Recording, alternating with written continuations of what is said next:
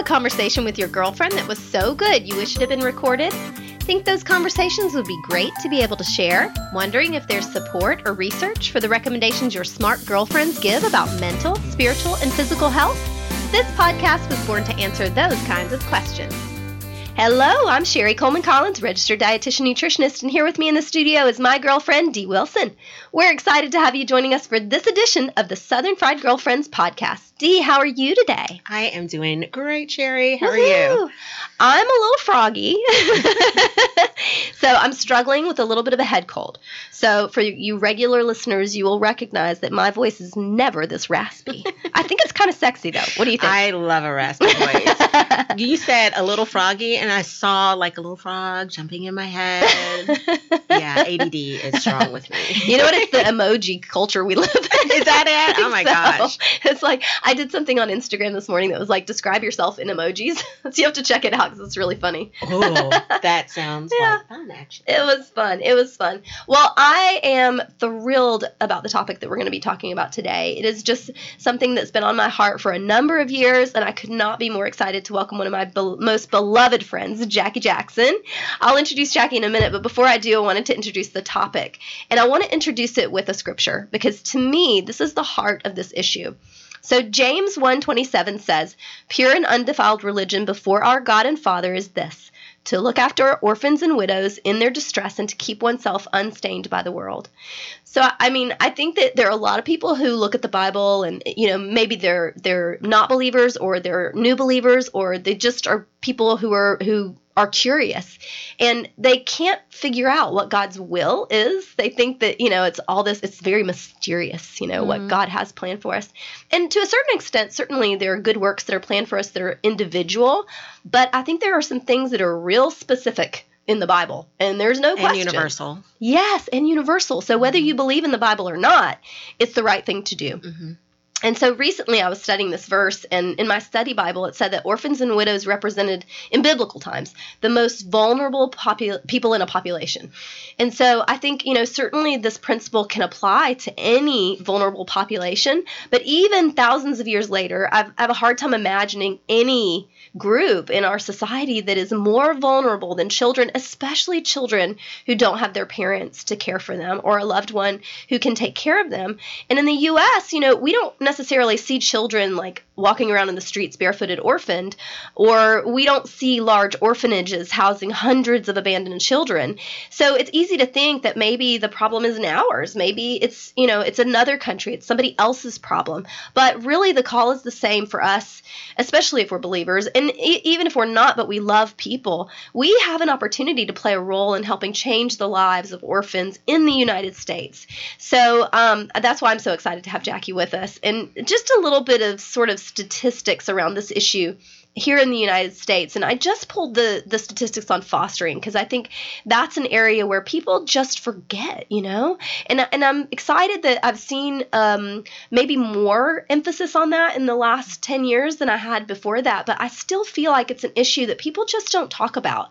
And according to a government report I found on the Department of Health and Human Services, there are more than 440,000 children in foster care as of September 2017. So that's sort of the latest numbers that I could find. And that's nationwide? That's nationwide. Okay. 440-something thousand kids. And more than 620,000 kids had been through the system over the course of a year. But 440,000 kids around the country that are essentially orphans, really. I mean, and it may be temporary. It may be that they're only in the system for a short period of time. But even if they are, I mean, for a child to be separated from a parent or to be without parents is just devastating to them in so many different ways.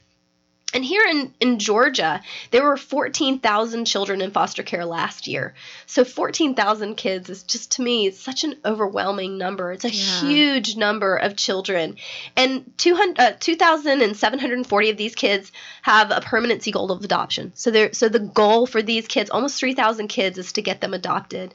And over 350 kids are available now who are waiting for forever homes, waiting to have somebody tell them this is your home and you're going to stay here. So when a child has gotten to the point where they are adoptable, that means parental rights have been severed and they they are ready. Yes, Okay. yes. And I think Jackie can tell us a whole lot more about that. So without further ado, our guest today is Jackie Jackson. Jackie and I have been friends for more than a decade, and I've watched her life change in surprising and exciting ways. I love her story, and I think you will too. So welcome to the show, Jackie. Thank you very much. And hey, y'all, I figure I can say that on Southern Fried Girlfriends. For sure. We're y'all culture here.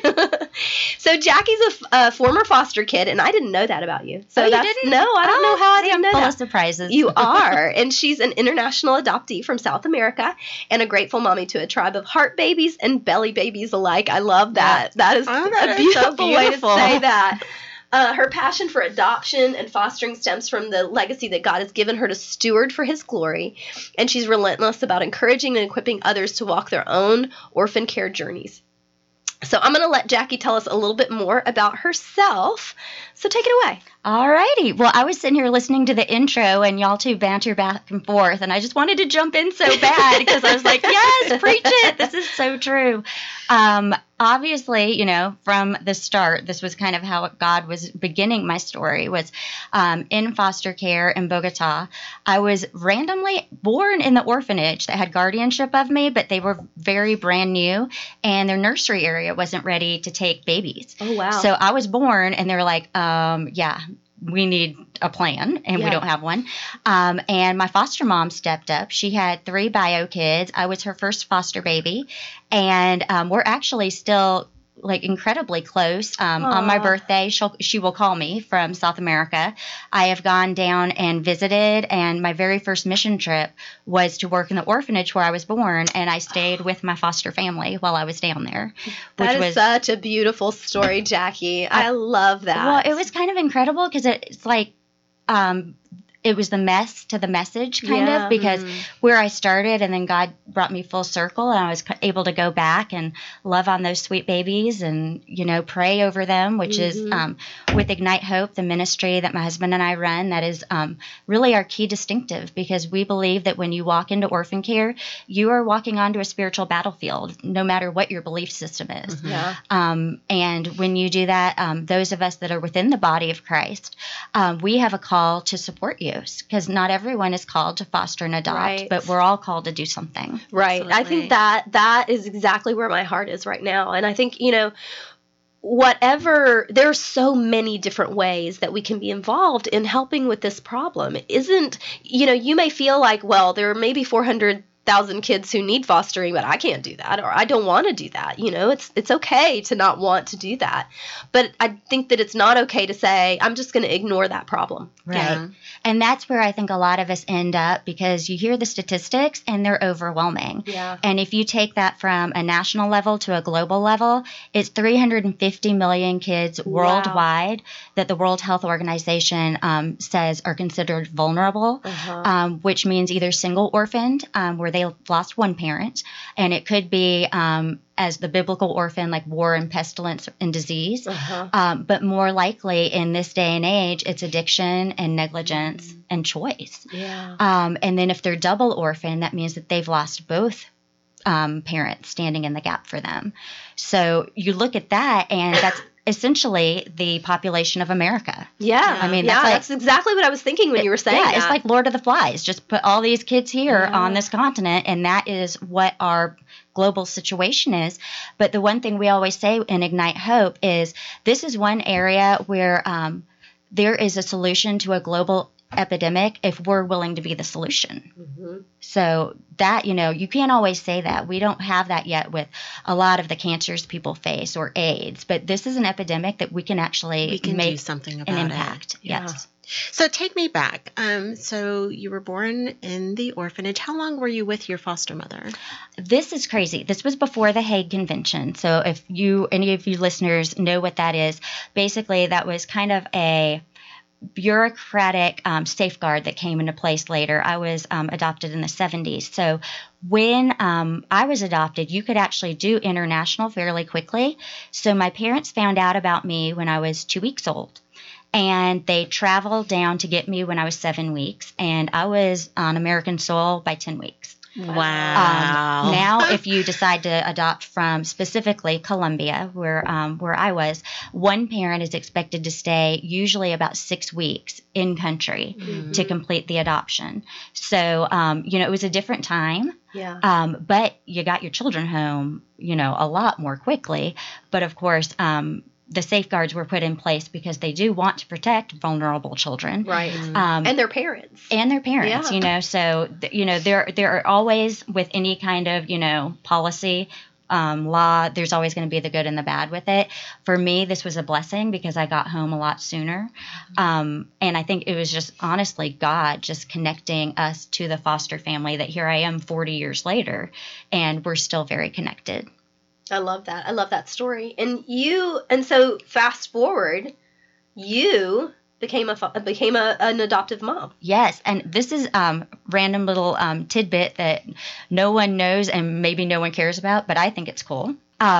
When I became a mom for the first time, I was 29 going through the process and 30 when I was placed with my sweet angel girl, who is now a tween. I cannot believe it. But, I can't either. Oh, no. I mean, I've been mommying for a dozen years now. But I was the exact same age my mama was when she got me. Oh, wow. And she once told me and looked at me as the most precious thing.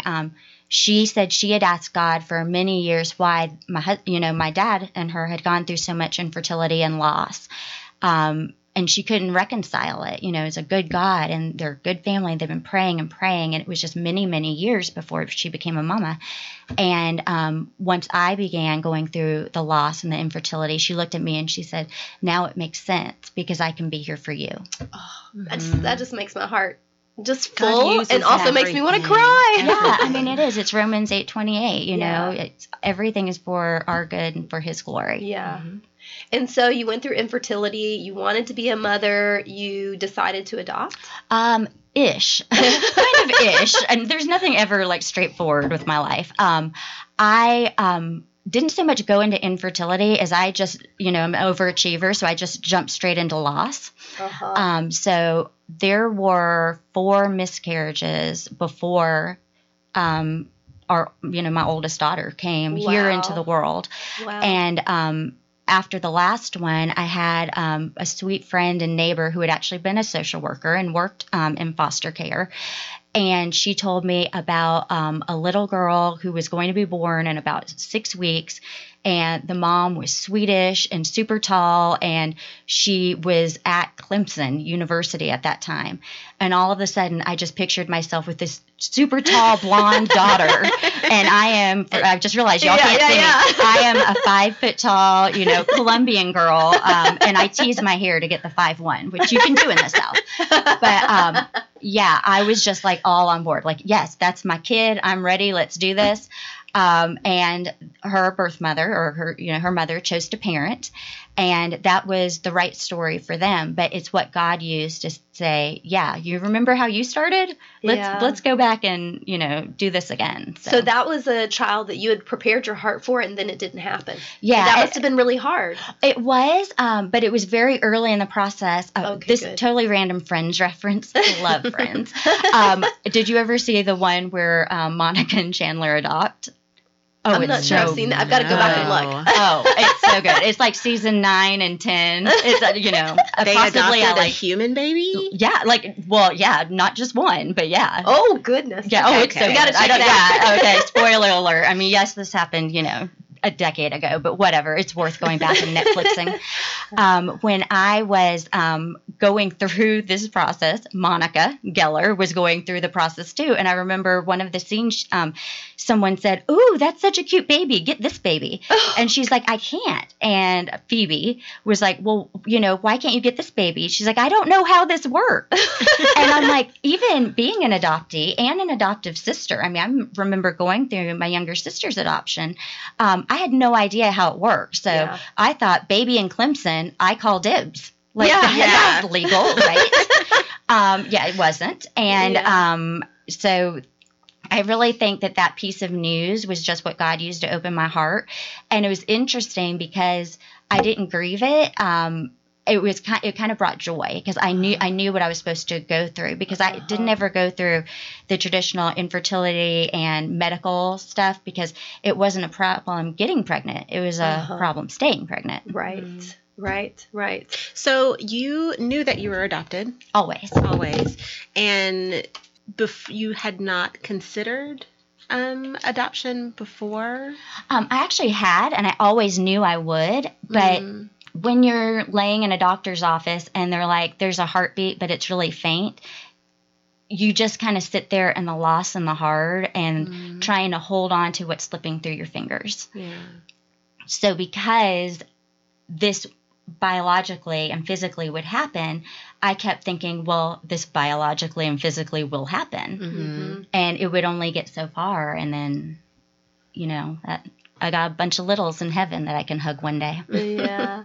And, I think God's timing is perfect, and I don't have to tell you that. So true. And very rarely is it my timing. Yeah. Oh, amen.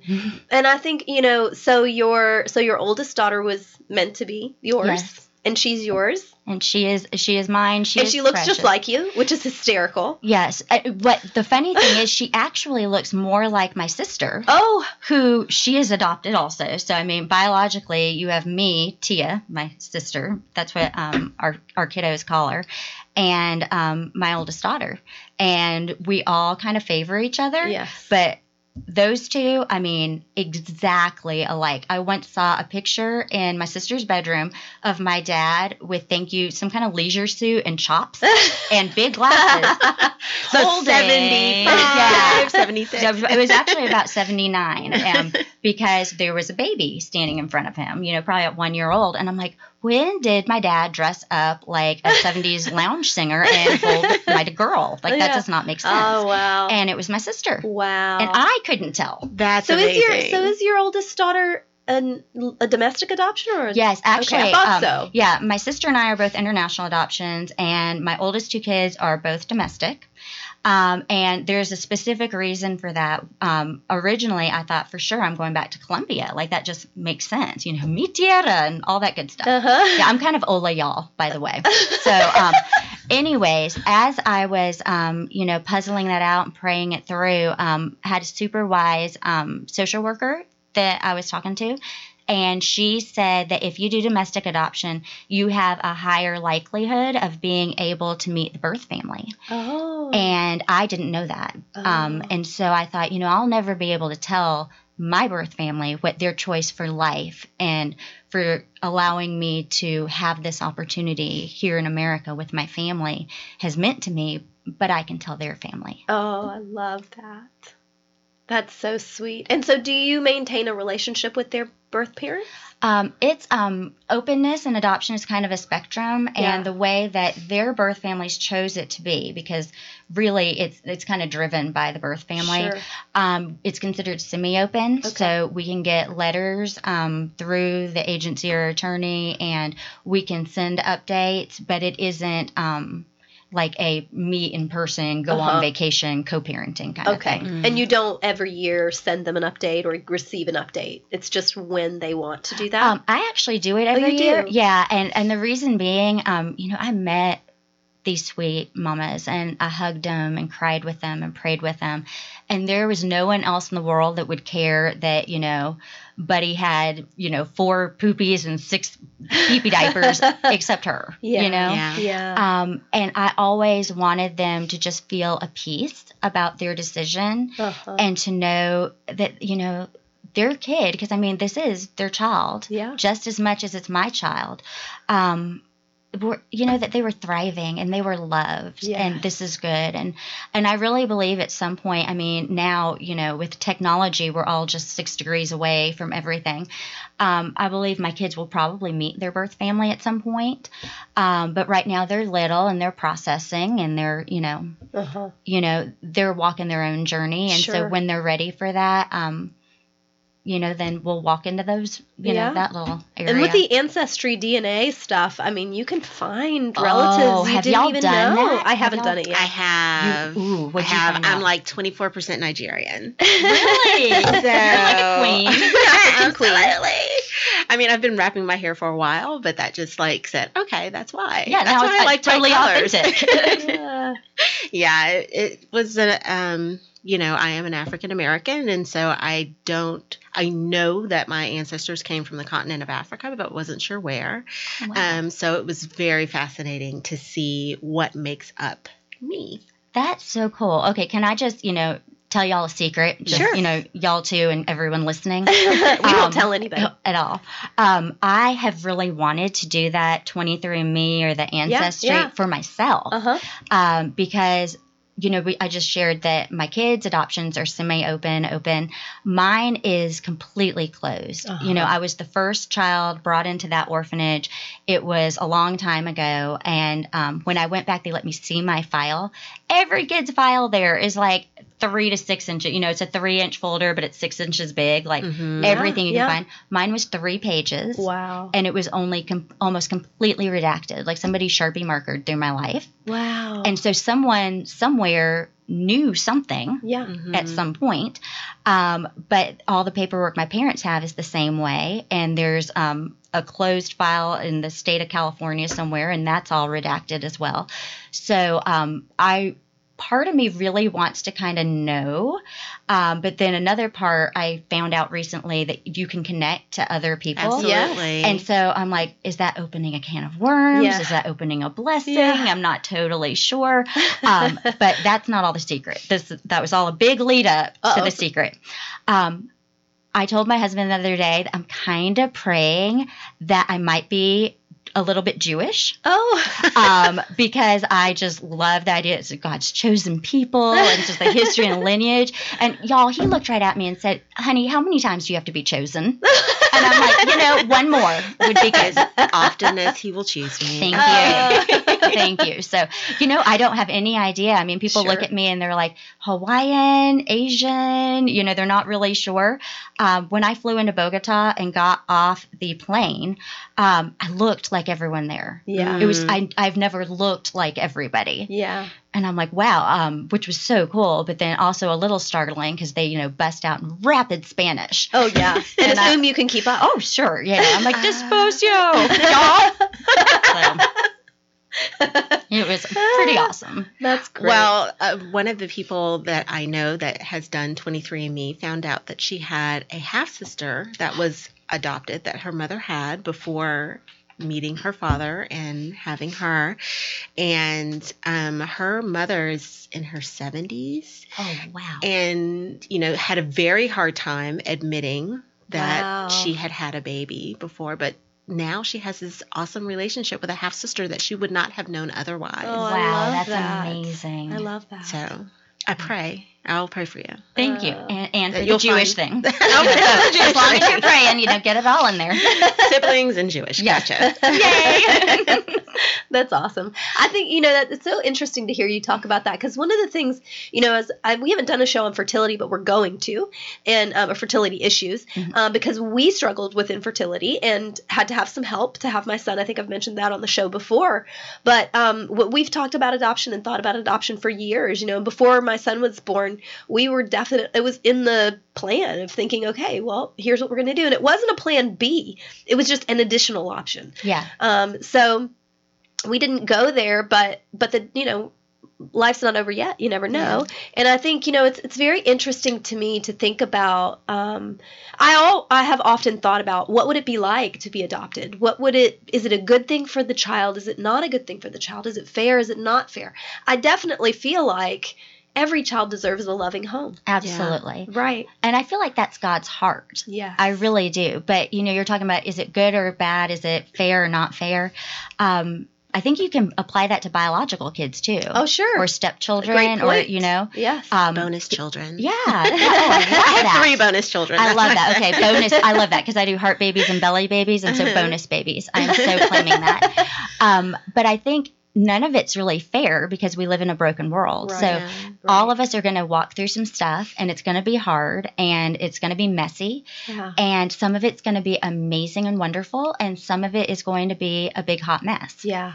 So yeah, I follow some accounts on Instagram that I just love that are all about adoption and fostering. And one of the things that someone I follow, and I wish I could give credit, but I can't remember who it is, always says is that that adoption always starts with brokenness. It always starts with pain. And even if you adopt a child in their infancy, in their first days, absolutely. it's still a broken situation. It's still, and you can provide for that child all of the love in the world, and it's still started with a broken heart. Yeah. So, but I definitely believe that, just what you said, that we're all broken, and every family's broken, and every heart is broken a bit. And that's, I mean, that's why we need Jesus. Exactly. Honestly. So, I mean, I really believe that kids who have been adopted, and I think you had alluded to this earlier, that if they're adoptable, then there's been a termination of parental rights, or, at some level, a death. Right. There has been some kind of a death. And I mean, that's what the enemy does. He comes to steal and kill and destroy. Right. One of our premises with Ignite Hope that we just firmly believe is that there's a kingdom calling on these kids' lives, because why would the enemy attack from the womb? He was a baby. Why? But he was attacking, Mary and Joseph, and Joseph was the adoptive dad, so it is a continuation of God's story. Satan attacks his kids, and these are his kids. So tell us, so you just mentioned Ignite Hope. Yes, I did. Yes, so Ignite Hope. What is Ignite Hope? What is that? My absolute word, Ignite Hope. So talk about a brokenness. My husband and I, Jeff, when it was, I guess it was 2014, and we had 3 at that point. My youngest daughter was like a nursing infant, and that's a biological child. So after adopting twice, you had 2 biological children. Side note, another surprise, had 2 biological children, which, that was all God. Somebody asked us, what doctor did you use? Oh, yeah. So they could tell a friend walking through the loss and the infertility. And Jeff was like, y'all, it was just God. Yeah. I have no idea. It just showed up. Some really healthy, eager sperm. Yeah, yes, really, just overachieving for absolute sure. God put it on both of our hearts that we needed to apply for a mission trip. And so I, because I'm awesome, told God, okay, I will go like do soccer camps, or I will help build a building. I've never built anything. Like if I put a picture up, I use a nail and a stiletto. I don't even have an actual hammer. And so I was like, okay, I'll go do all these things, but I'm not going to do anything with at-risk kids or orphanages or. You told God this. I do. love how we tell God how He is going to do work through us. Right. Yes. That is. Oh, yeah, I'll follow your hilarious. instructions, except I'm not Here going to are do this. the caveats. Yes. And so I sat there. And he laughs. And I Indeed. just thought, okay, this just has to be an obedience thing. Like I've got a nursing infant and I've got a toddler. I'm homeschooling the oldest.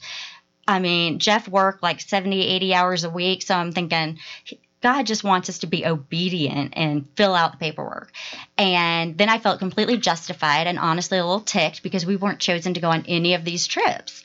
And I'm like, well, I did my part. So, see, good job for me. Check. Check, done. And in March, and I will share the whole story quickly because it was just so crazy impactful.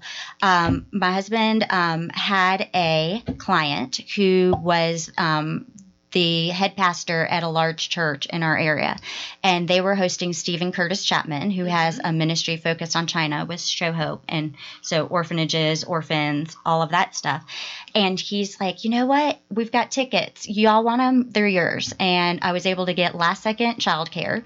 And so Jeff was coming from one part of Atlanta. I was driving from another, and I got a phone call, and I answered it because, hello, it was before the hands-free situation. And it was a girl who organized the trips to East Asia.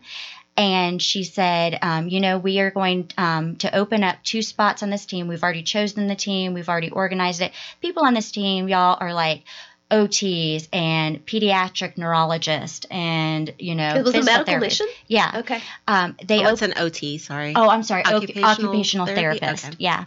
And then there's the two of us. I'm like homeschooling mom and, former military guy. And, what can we offer? And they literally had read our bios in the application we had done for the mission trip. And every trip sent our application over to East Asia. Like, this couple needs to be on your trip.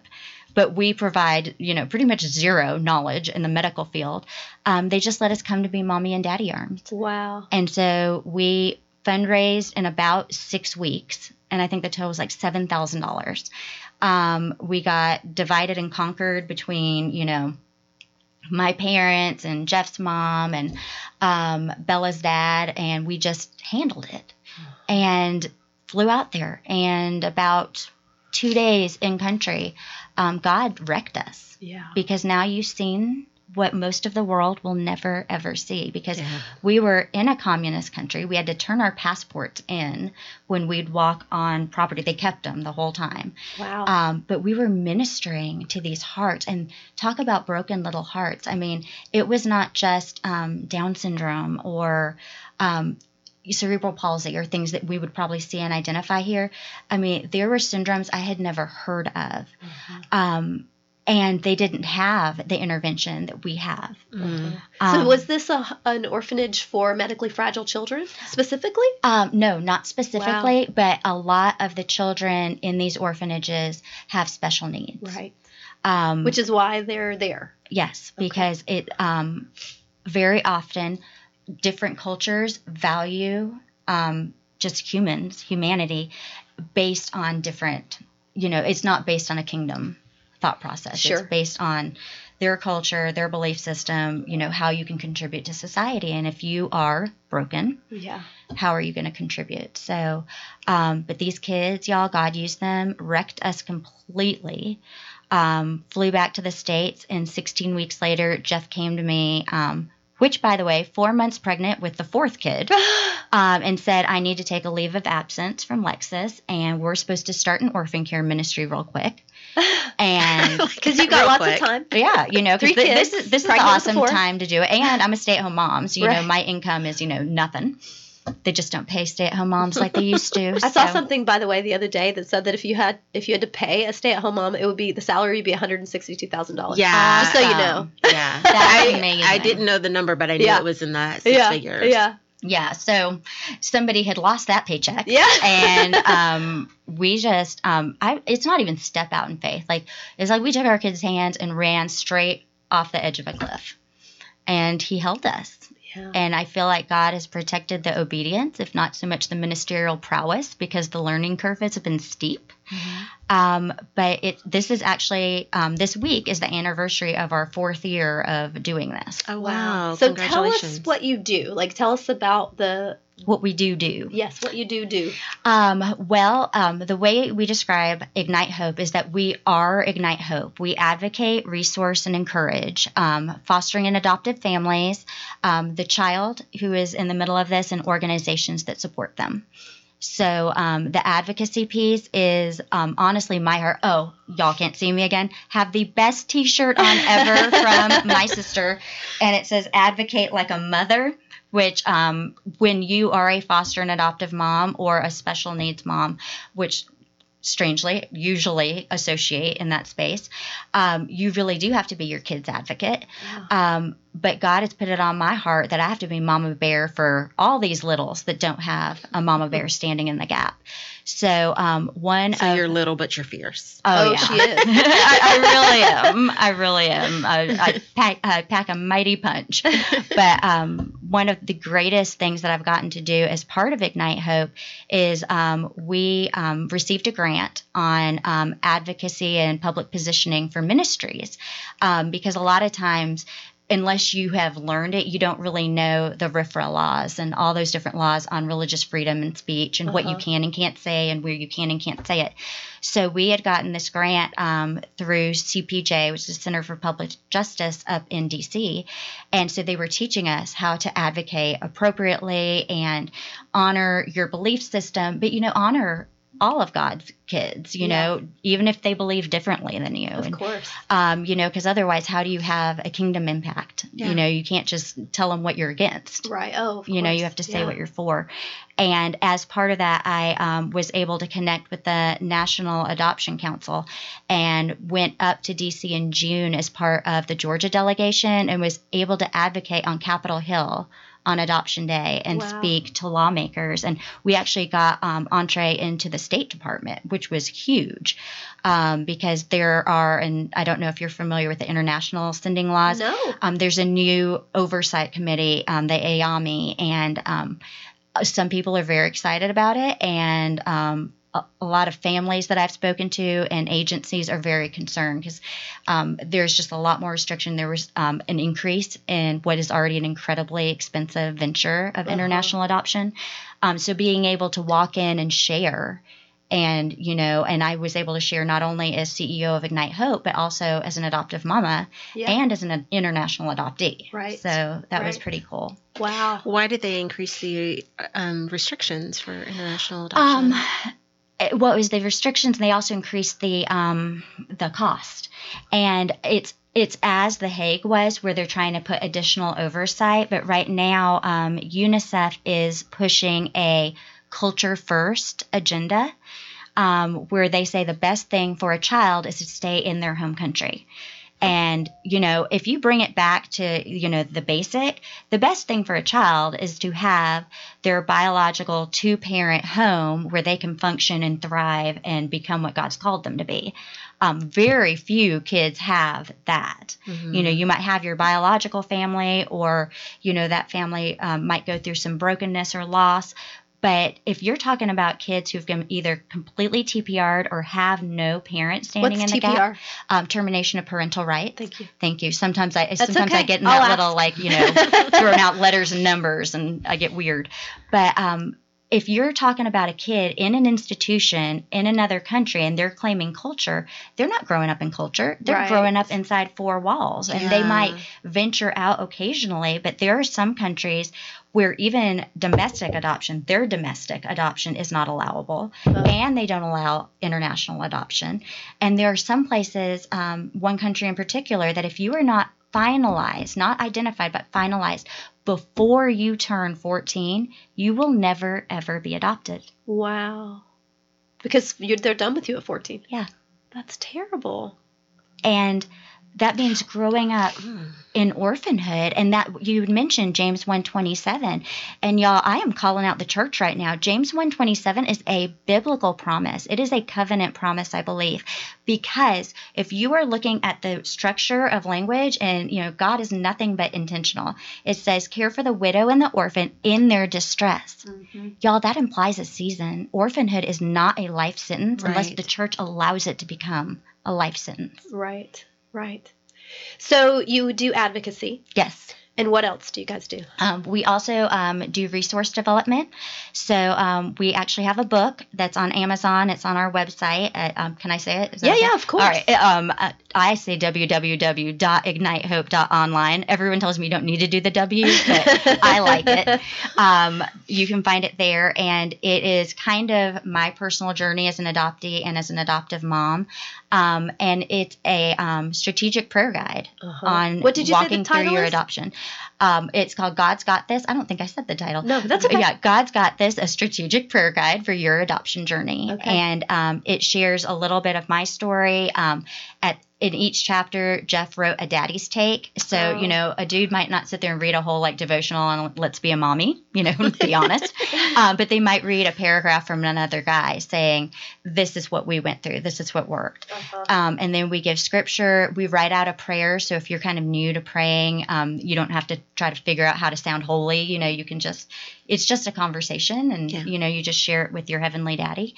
But my favorite part is that there's action points so that you can create your community and ask them specific ways to pray, understanding your needs as you're walking through it, your self-care and health. So it's kind of what we needed when we were going through our son's adoption, who was our second adoption, because I had adopted Isabella previously with my ex, and What I recognize now, and I think this is just a Holy Spirit thing, all families are under spiritual attack when you walk into this space. I really believe that her dad and I walked into a spiritual battle, and we didn't survive it. We didn't make it through. Yeah. You were not prepared. No, I had no idea. Yeah. I was unicorns and rainbows. I was like, life will be good when I've got a baby in my arms. Yeah. Yeah. And I mean, she had such a calling on her life. And so it's not like the enemy would just stop, like, oh, dang, she's in a family that loves her, and I'm just going to give up and go attack someone else. No, I mean, it ramped up. So all the spiritual warfare I faced with the first adoption came after, whereas the second adoption, everything hit from the word go. So I remember very well that second adoption. And it was wild. It was a roller coaster. It was. And I think, so for people who are thinking about fostering or adopting or, who want to be part of the solution, maybe they're feeling a little tug in their heart right now. They're hearing this and they're thinking, maybe that is something that I could do. What would you say to that person who's not made a decision, who's not, they don't know anything yet, but they're just feeling a little stirring? What would you say to that person? I would say, and honestly, I believe this, regardless of your belief system, that if you're feeling that tug, it isn't if, it's when. Because like I found out with the mission trip, God doesn't just call us to check out our obedience. He's calling us because there is a calling. Yeah, work to be done. Yeah, and there's a need. Right. So if you are feeling that, it's basically you say yes, and the child that you're meant to impact will at some point come to you. And if you say no, that kid's growing up without you. Yeah. Are you willing to share maybe something that was pretty difficult that you walked through with your second adoption and how you kind of got through it? Oh, Lordy. There's so many things to choose from. Okay, yes. Just for someone who's thinking about probably adopting, but maybe a bit afraid of the difficulty. Right. And here's my caveat to that. Listen to this whole little story. Because if you only listen to this part and you turn it off because it's totally frightening because it was a hot mess, then you won't hear the hope at the end. Okay. Going through Buddy's adoption, we went to the adoption agency 13 weeks after we got married because, Bella's growing up and we ain't getting any younger. And they have never had people show up that quick because it's usually after 10 years of infertility and then people come to adoption. And we weren't any spring chickens, so we show up and they're like, obviously they have marriage dyslexia and this number is supposed to be 2001 and not 2010. So they didn't realize that, and they fast-tracked us until they did the parent interviews. And during the parent interviews, they realized we were newlyweds, and they did not know what to do with us because there was no stated policy because there didn't need to be. Right. People come after this big whole journey. So we were put on hold for a year, which broke my heart because I was absolutely convinced and convicted that our child was here in the world somewhere. And I was ticked. I was like, okay, this is a difference of getting this baby home when they're brand new or getting this baby home when they've been in foster care for 2 years. So, y'all need to help me. And they said, we will help you after a year. I'm like, dang it. So anyways, we finally were able to get reinstated and do all of the paperwork and the medicals. And we did the home visit. And 3 weeks after our home visit, we found out about a little girl in another state.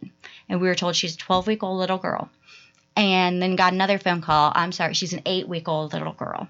And 3 days later, we had another phone call. It's a 2-week-old little boy. Oh, wow. And this was coming not through our agency. This was coming through just a open, Holy Spirit-led heart who had connected with the birth mama.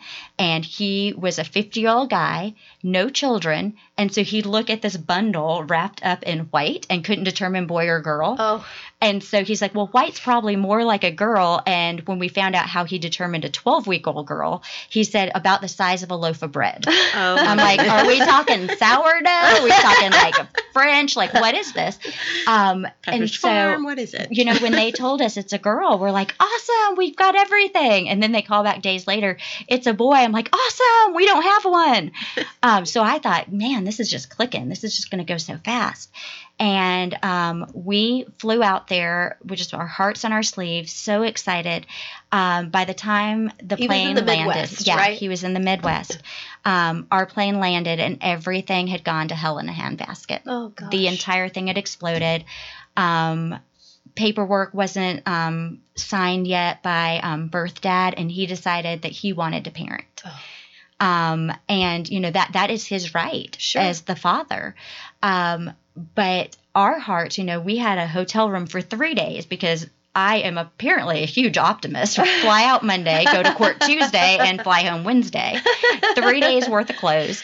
And we had requested that our hotel find a crib for us.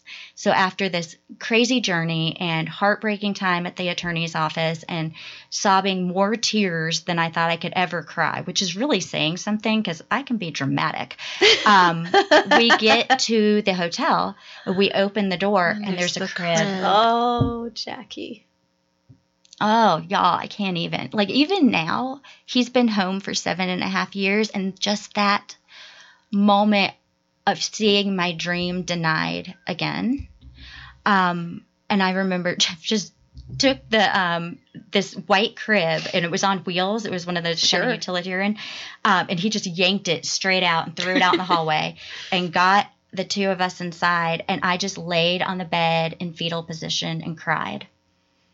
And I just thought, God, if this is going to happen, it's going to have to be you. And it was 3 weeks that I stayed there.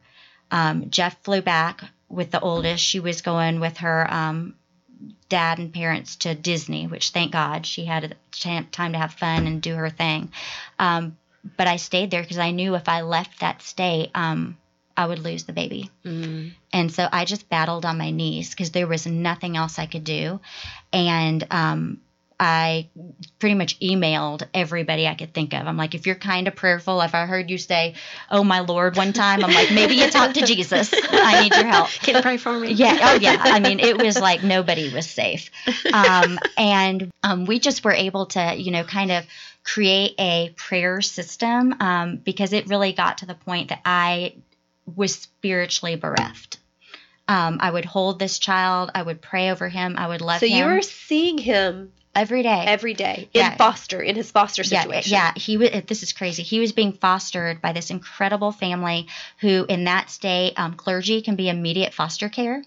And birth mom approved it. So they went from having 3 bio kids to having this little foster baby, waking up all times in the middle of the night. And I could stay there, but not 24 hours. So they found another pastor in their church congregation that let me stay at their house. And I could see through the trees, like the light on their house. And so I didn't sleep. I just, you know, hyper vigilant because obviously bad things will happen if I'm not on watch. Just stare out the back window until I could see sun peeking out. And then I would jog over there and be like, give me my baby. And I would take care of him from 6 in the morning until midnight. But I had to leave at midnight because I jeopardized the adoption if I wasn't following what the judge had ordered. But I held him and loved him and fed him and prayed over him, knowing that I might never bring him home. So the judge had ordered that you could have this visitation with him. Mm-hmm. They were kind of figuring out what was going to happen with the bio father at that point? Or? And what it turned out, what it turned out to be was just God using this to do what he always does, you know, show up and show off. It turned out that our attorney was an adoptive father. It turned out that the judge on the case was an adoptive father.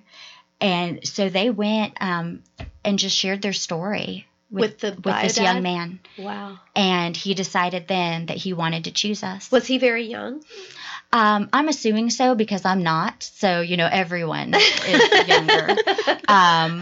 But, you know, God just ministered to his heart and protected our boy. The funny thing is I'm there in the state, but the attorney called my husband at Lexus in Georgia to say, the baby's yours. The judge has you on the books for next Tuesday. I have no idea. So I am holding this child in my arms saying goodbye because I've got a plane ticket to get on the plane the next day. It's like a week before Christmas. And I'm saying goodbye to him. And I went up to his foster mom, Jenny, who I've actually, this is another thing I've asked God, but besides the Jewish thing, I want her mansion in heaven to be next to mine because she's amazing and I will introduce y'all. She's just so cool. And I was praying. I was like, God, where is this child going to be? Because one of the things that the birth family was concerned about is that we were out of state. And I was like, well, if they want in-state, I've got this incredibly godly, prayerful, amazing family right here. And so I remember he was asleep in my arms.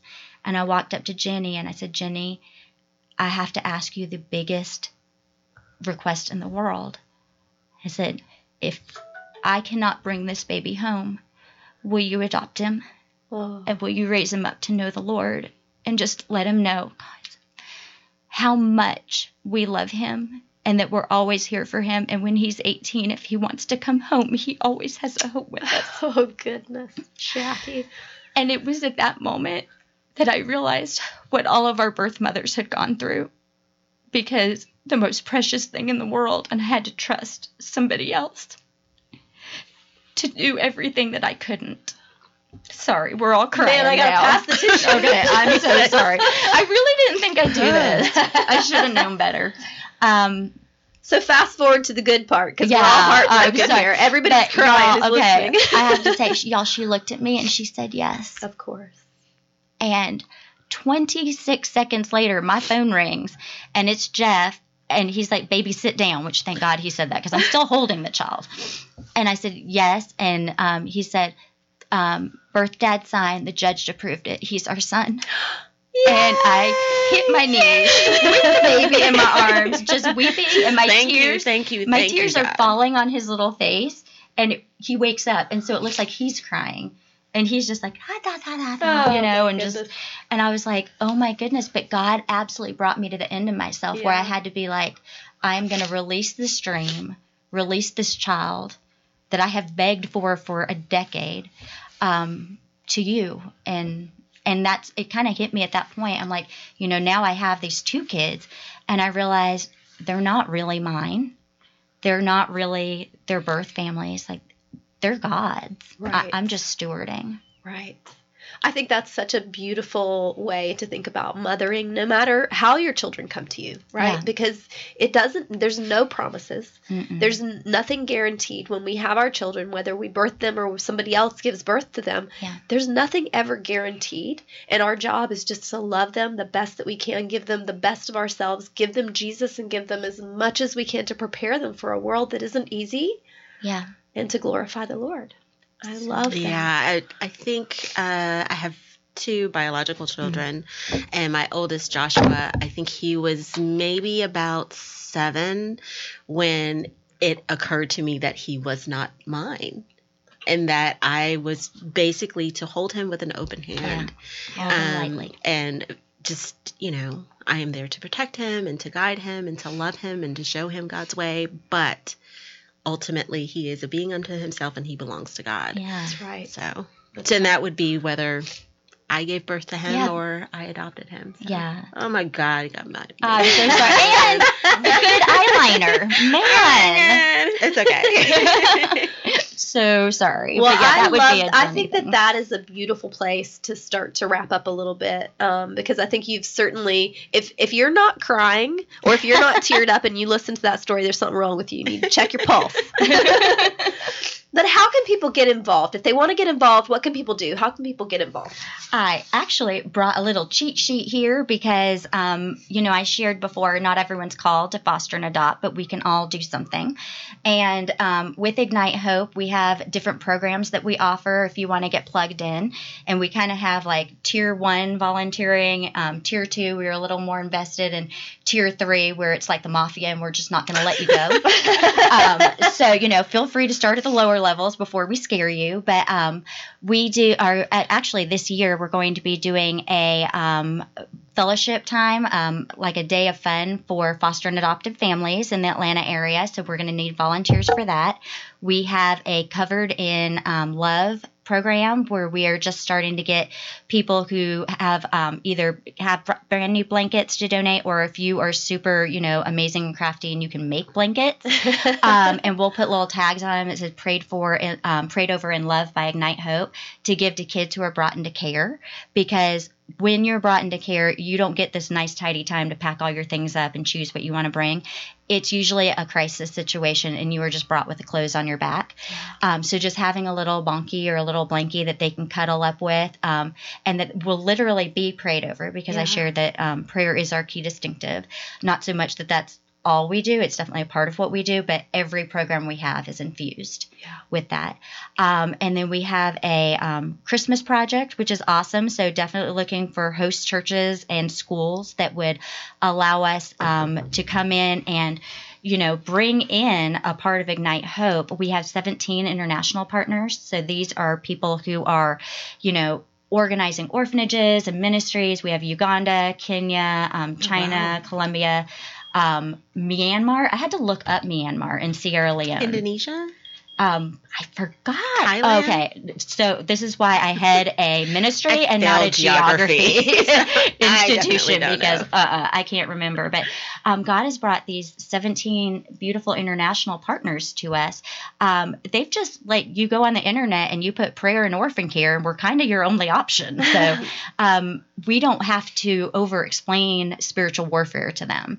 One of our Uganda organizations, when they have a witch doctor actively circling the campus because Christ is being spoken to these kids and cursing them, I don't have to say, we have a real enemy.